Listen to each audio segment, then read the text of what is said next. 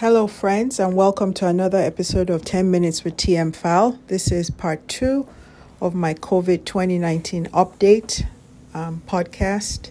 And this one is going to focus on how to show your appreciation to the healthcare workforce during this COVID time. So again, my name is Toyin Felusi. I'm an infectious disease physician here in Chicago. And I've gotten a lot of texts and emails and WhatsApp messages from people I know and some I don't know that well, just saying, hey, great job, keep up the good work, you're on the forefront. And the ID group, again, obviously, just different aspects of from coordinating and helping with testing and codes for testing and working with departments of public health and contact tracing to those on the inpatient who are taking care of people hospitalized, working with a hospitalist and intensivists, to those who are just researching the drugs and working on looking at drug combinations, for those who are in data and collecting data, working with public health. So there's so many aspects of what an infectious disease person can do and how they can be useful during this part.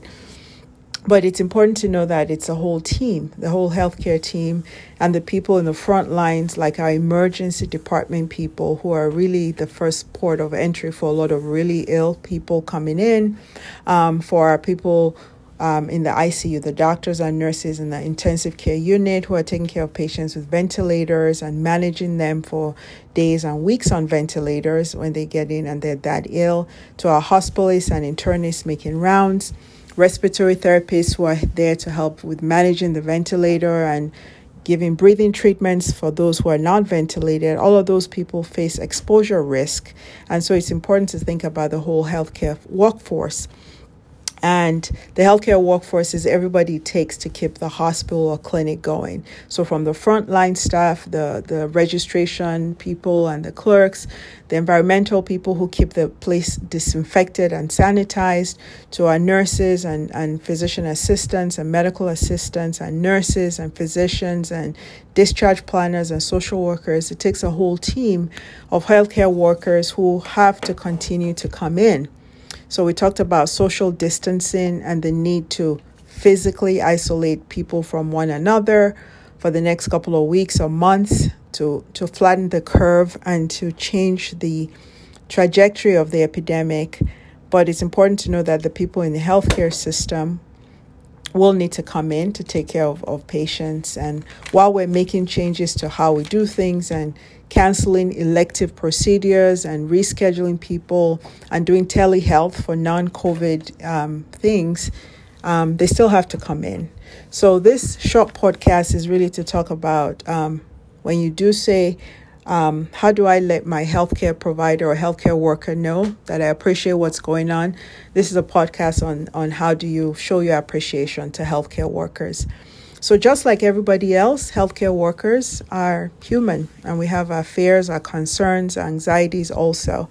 I belong to a large group of physicians and especially women, large group of physicians, and another subgroup that's just women physicians across the country, with membership across the world actually. And it's been very helpful because there's a lot of anxiety and just different things going on that people can process together. So a couple of things that are going on with your healthcare provider, and I'll speak as a physician, but I know it probably applies to different people in the healthcare workforce, is that you'll see that we're all human and people are scared and anxious. They're worried about their family. They're worried about getting infected with the virus or contaminated or infecting their family and loved ones. People are getting tired. They're anxious about the onslaught of more and more patients as we do more testing. People are overworked. Sometimes there's a sense of helplessness watching what's happening in other parts of the world and the limitations we still have with testing and adequate testing. There's a lot of frustration about lack and shortages of personal protective equipment or PPEs, the masks, the gloves, the gowns, the things we need to protect, the eye shields to protect healthcare workers from getting infected while at work.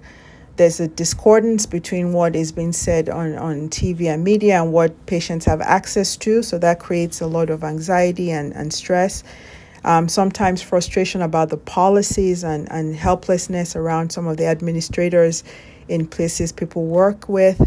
And then also seeing that despite the data and the messaging about social distancing, the schools closed, people are having play dates, they're having parties. And so as a healthcare worker who knows that when people get sick, they're going to come in, there's a risk of overwhelming the system.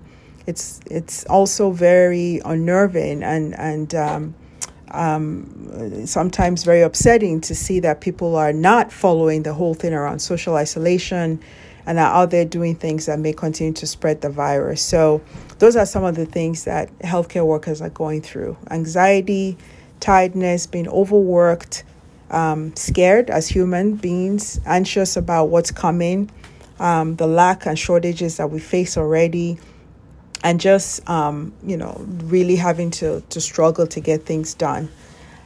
Some of the good things that have happened so far just within the healthcare community is that, one, we're all coming together as better unity across all specialties. We're realizing that the ED people, internal medicine specialists, all of us are in the front line for this infection and managing patients, and that there's unity in numbers and we're working together better. And that's one of what happens in times of crisis. It brings the best out, and healthcare workers are really, really working well together and sharing information. Two, it's allowed us to be vulnerable about our emotions and the things we're concerned about. So a lot of people are looking at support therapy and really having ways to work with employees who have anxiety around what's going on, who are overworked, who are tired, who are have been exposed and quarantined and so can't work, how they can kind of feel part of the system. So sharing our vulnerabilities. Three is we're learning things very quickly from across the world, from across the country, because we're forming groups and sharing information in real time and getting things done. So that's working with information sharing. All the groups are there to help us to share information and best practices rapidly without having to reinvent the wheel. Those are advantages and good things that have come out from working on this pandemic. 5 is that things are happening quicker. So things that should have happened sometimes years ago are happening quicker. Telehealth is being put in place for a lot of places very quickly in a couple of days. We're sharing information across states. People are able to get licensing now, to be able to get licensed to practice medicine across state lines where you had to approve separate licenses just so that physicians can go help out in areas of need.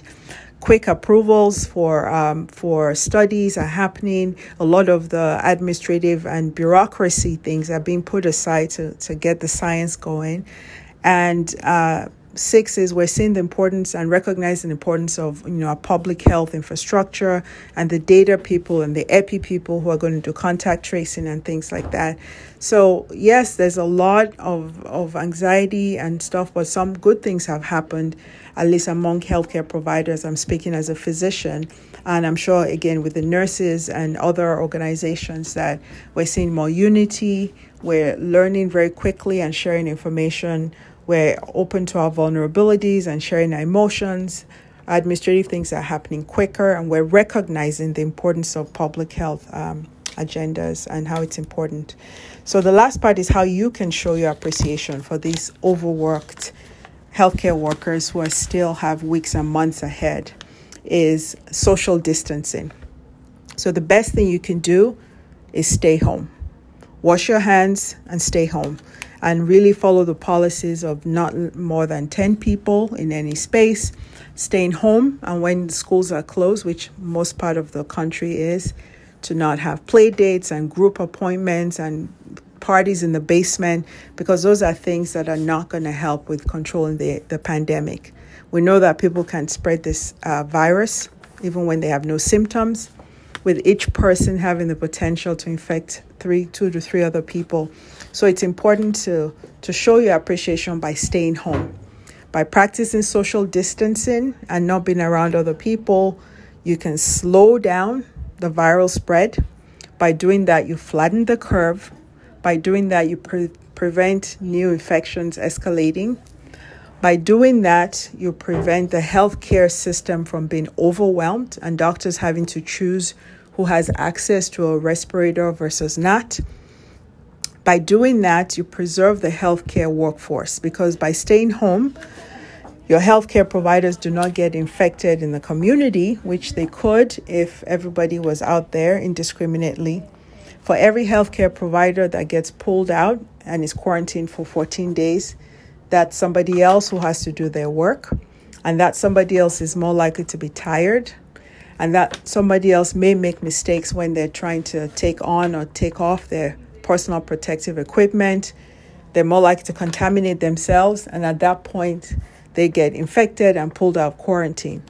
Healthcare providers in other countries have died fighting this virus, either because, they get infected with such a large dose of the virus because they're taking care of people who have the infection and are sick enough to be in the hospital with very high levels of virus. They're also tired and stressed and probably not eating as well.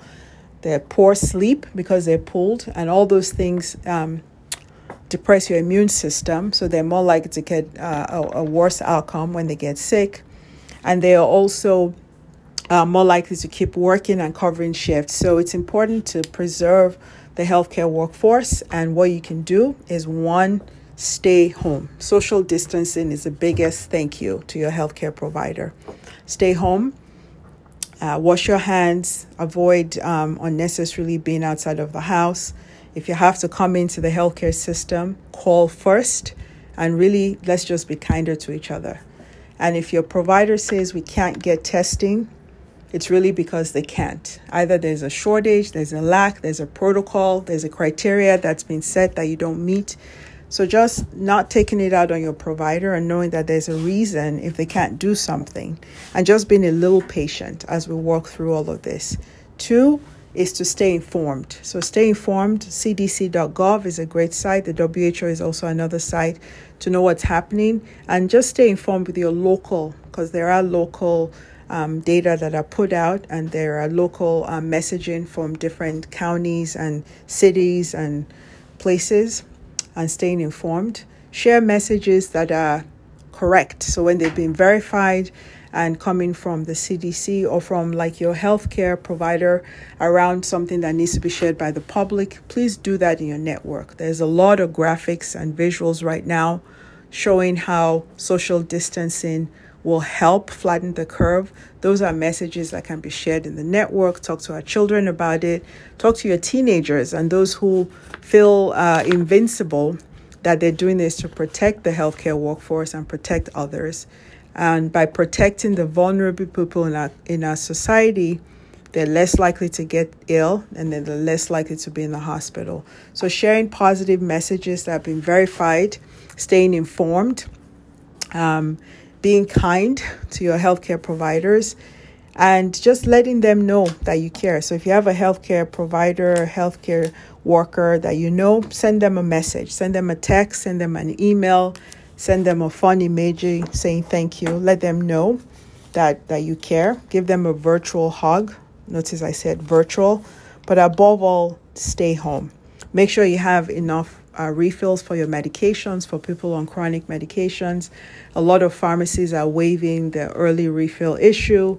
A lot of providers are doing the 90-day supply, so you have enough. Figure out, and then just helping out, the vulnerable people in your system. If they can't shop, to shop for them, leave it on their doorstep. Don't go in, don't hug them, and just knowing that that's how you can say thank you. We want to appreciate our healthcare workforce. We want them to be there, strong, healthy, and able to do this. We don't want them infected from the community. We don't want them infected while they're in the hospital. We want to advocate for personal protective equipment.